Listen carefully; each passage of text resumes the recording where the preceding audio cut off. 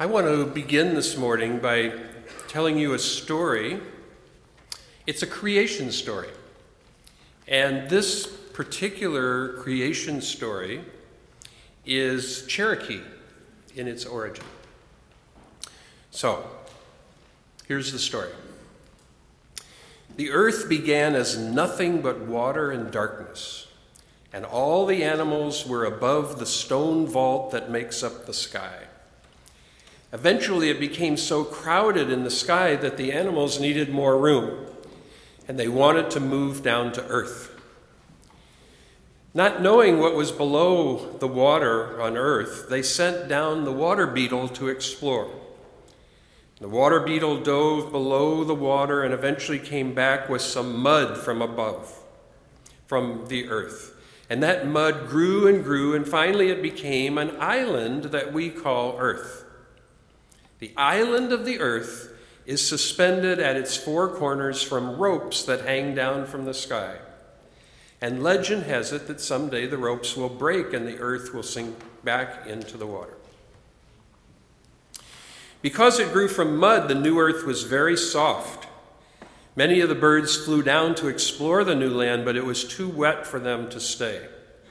Finally, Buzzard flew down, hoping it was dry, but the earth was still wet. Buzzard searched and searched, especially in the Cherokee country, and finally he became so tired that his wings flapped against the ground, and his wings dug valleys where they hit the ground and turned up mountains where they pulled away, leaving the rugged country of the Cherokee. So eventually the earth was dry and the animals moved down. There was still no light, however, so the animals set the sun in the sky, passing from east to west, just over their heads. With the sun so close, many of the animals were burned, giving the red crawfish its crimson color. So the animals raised the sun again and again until it was high enough that all could survive. Then humans came after the animals. At first, the humans multiplied rapidly, and the first woman gave birth every 7 days. Eventually, there were so many of them that it seemed like they might not all survive. And since then, to this day, each woman has been able to have just one child per year. After this, the story goes into the specifics then of what happened to the children that are born and the adventures that they have and how they discovered and invented all kinds of things. And I'm going to stop, but it's a fascinating story. It's a story that tells us where the earth came from. It's a creation story. And of course, there are many such stories in the world. This one, by the way, has some interesting parallels with the Genesis story. It has a flood. It has a bird that comes down and looks for a place to land. There are motifs that occur in these stories over and over again. There are probably hundreds of creation stories on earth, possibly even thousands. I don't know for sure. And mostly we find these stories charming, but we don't view them as being literally true. And if some tradition insists that the story is literally true, then we have a problem with that. And actually, we have that problem right now in our world, that some people insist that the Genesis story is literally true. So that's a real problem with real effects, and the eventual solution will be, I think, that one of these days, those folks will need to let that idea go, that it's literally true. And when that finally happens, I think one of the effects will be that the story will become much more interesting. It'll be a more fascinating story, because then we'll look at it fresh, kind of like the way we look at the Cherokee story, and we'll say, well, what did that mean? What does that mean about our existence? All of these creation stories are interesting in that they tell us something about ourselves and about how we experience the world This world that is given to us. We didn't create this world. We got born and we were in it. No one consulted us about the specifications. So taken all together, I think that one of the messages of the creation stories that is in the Genesis story, and it's in the Cherokee story, and lots of others, is that the world we live in is a creative place. Now, that might just seem too obvious to even mention, but it's a significant statement. The universe is a creative place. It creates things all over the place. Galaxies, planets, moons, asteroids, mountains, rivers, ants, water beetles, giraffes, viruses, chimpanzees, snakes, people, all kinds of stuff. Supernovas. It just goes on and on. The universe is a creative place. So would that mean necessarily that there's a creator implied in all this creating? I don't think that the creativity necessarily implies a creator. Not necessarily a creator that's sort of a separate being, separate from everything else. But I do think we can be confident calling the universe a creative place. I think that's close to being self-evident. To say that there is a creator is to personify the underlying creativity of the universe, which is there. And this personification is a very, very common thing for human beings to do. We do this all the time. But it doesn't make these personifications literally true. Neither does it prove that they're not true either. I remember working in a computer department at the Chicago Tribune, and we had our big old-fashioned computer system with an operating system called DOS. It's about 4,000 years ago, before the flood, I think. And the people in that computer department referred to the operating system as she. She didn't like that one. She's not going to let me do that. Oh, she liked that one. So we do this all the time. This is part of the way we look at the world. In our reenactment of the debate between Clarence Darrow and George Foster that we had the reenactment about 3 or 4 weeks ago, but the debate took place 100 years ago in our church between Clarence Darrow and George Foster, this whole debate about whether life is worth living and whether we should be optimistic or pessimistic about life. And so in my last sermon, I really tried to take that question in a slightly different direction, asking if life had any meaning or not. And what I proposed, and even 2 weeks later, I still believe it's true, is that there are certain sources of meaning that we can draw on that are in the world. And I proposed that 4 of them were beauty, truth, justice, and love. And of course, I didn't invent this list. People have extolled these dimensions of life for centuries and probably millennia. But these 4 are really powerful sources of meaning. We are all moved by beauty at different times, probably in different forms, but we are moved by beauty.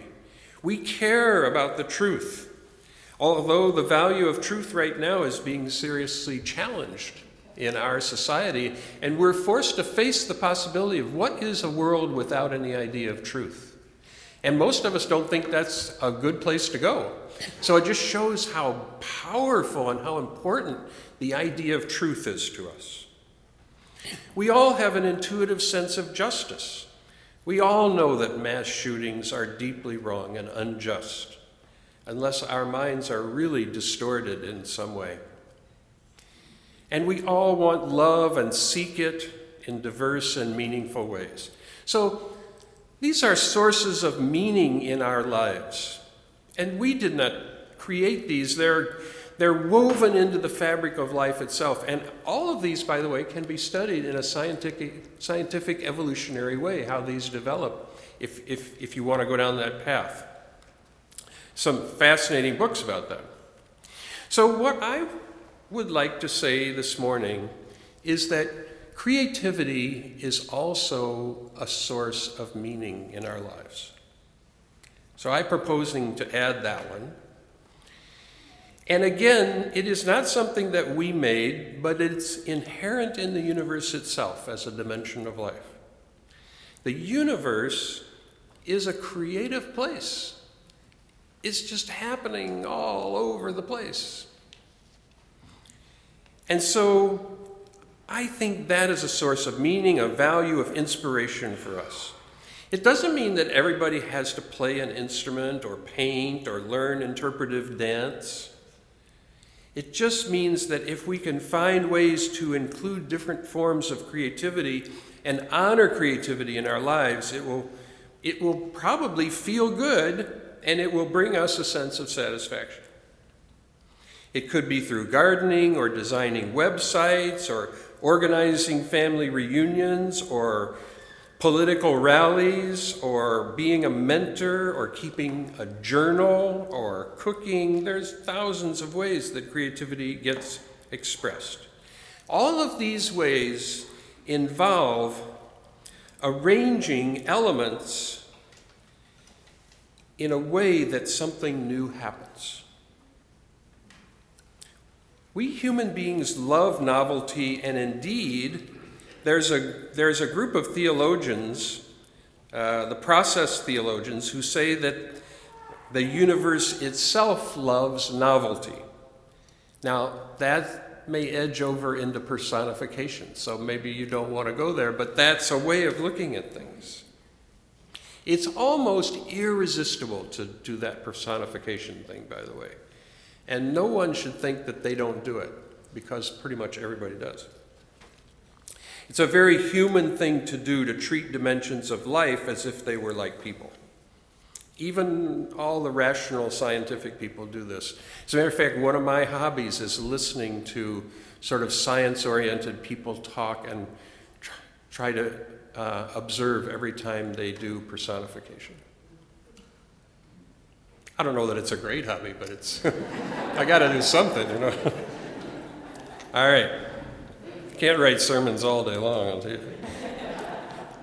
So I actually think it works better if we put the emphasis on creativity and not necessarily on a creator.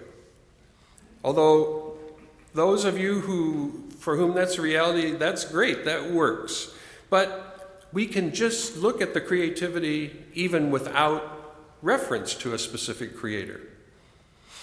We might agree or disagree over whether a creator exists, but almost everyone agrees that creativity is real, and we're surrounded by it all the time, 100% of every day and night.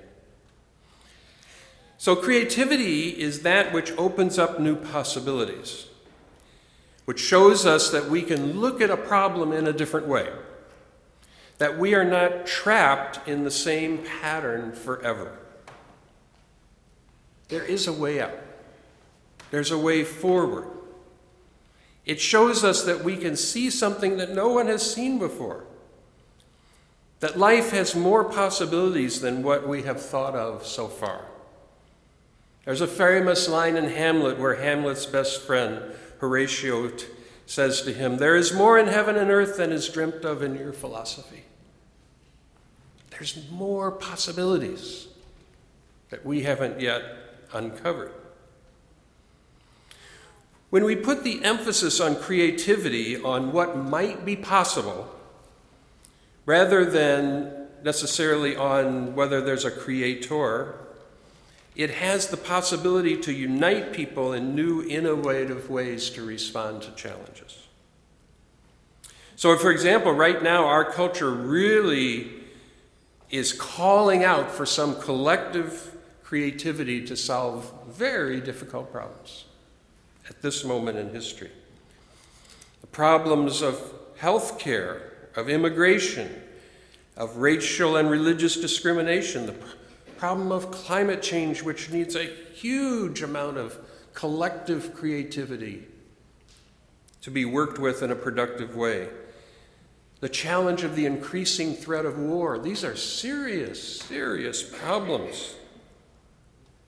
You know, in the myth it says that Earth is hung up on ropes and it could drop. And I mean, that's expressing that same kind of anxiety, that there are serious problems that need to be addressed. And so if we're going to be successful at that, we need new options. And indeed, these creative ideas are actually emerging, and many of them look like they're gaining ground. And so we need that in a very serious way in our world. The choral piece that we sang this morning, which is a Quaker hymn, by the way, how can I keep from singing as a Quaker hymn? One of the lines says, I hear the real though far off hymn that hails a new creation. Such a beautiful line. So listen to the word creation in this old Quaker hymn. It's not the old creation of Genesis. It's the possible creation that can occur when we move in the healing directions of beauty and truth and justice and love. It's a possible creation. And the Quaker hymn says, I hear that hymn about the new. It's a far off hymn, but I can hear it. I can hear it coming. It's a possible creation, but it's not guaranteed. And we may not, of course, go in the right courses to bring that new creation about. We may fall into deeply negative patterns of behavior. That is a possibility for us. And we see evidence of that all the time. Even if we do fall into those deeply negative patterns, the earth will survive, but we, the human beings, just one of the millions of creatures to be born into this creative universe, most of which didn't survive. Most of the creatures did not survive. And so we need this creativity so that we make ourselves viable as a community that can live in peace on this beautiful planet. We still have wonderful and inspiring opportunities before us. We have all kinds of creative options to try in our world. We who live in this country are actually not in our best creative moment right now. Not the very best. We're not in the best moment. We are not accessing the sources of meaning in the best ways right now. Even this past week, we saw greed triumph over generosity, and compassion and fear and division triumphed over unity and mutual respect. So every moment there are these choices, and as we make those individual choices, then we weave our path through the universe. But this moment that we're in right now will not last forever either, because it's a changing, evolving system. Even when nights are long and cold, and we may fear that life will end, the creative universe is still bringing forth new life and new possibilities all the time. The creative march will go on and on. There's another verse in the hymn, by the way, that was not in the arrangement we sang this morning, but it's in our hymn book, I believe, if you want to look it up. The other verse says, I don't have the exact words. It says that tyrants will tremble when they hear the new creation coming. Isn't that a powerful? Tyrants will tremble when they hear the new creation coming. So that's a powerful statement about how one could be in a situation that doesn't look good. I mean, that's the whole solstice message. That's a big part of the Christmas message, the Hanukkah message, that in a time when it looks like things are not in good shape, there's new hope, new creativity. That's what that baby is all about. It's a new possibility in the world. Tyrants will tremble. The creative advance is still an open road for us at every moment. It calls us to deck the halls and to celebrate and to be creative in 1,000 ways, always searching for the path which elevates us and satisfies us most deeply, always choosing the path which leads to healing and joy. 'Tis the season to transform our consciousness, to get out of whatever rut we might be in, to focus on new beginnings, on rebirth, focus on the great Renaissance we all desire and whose music we can hear even now. So be it for us.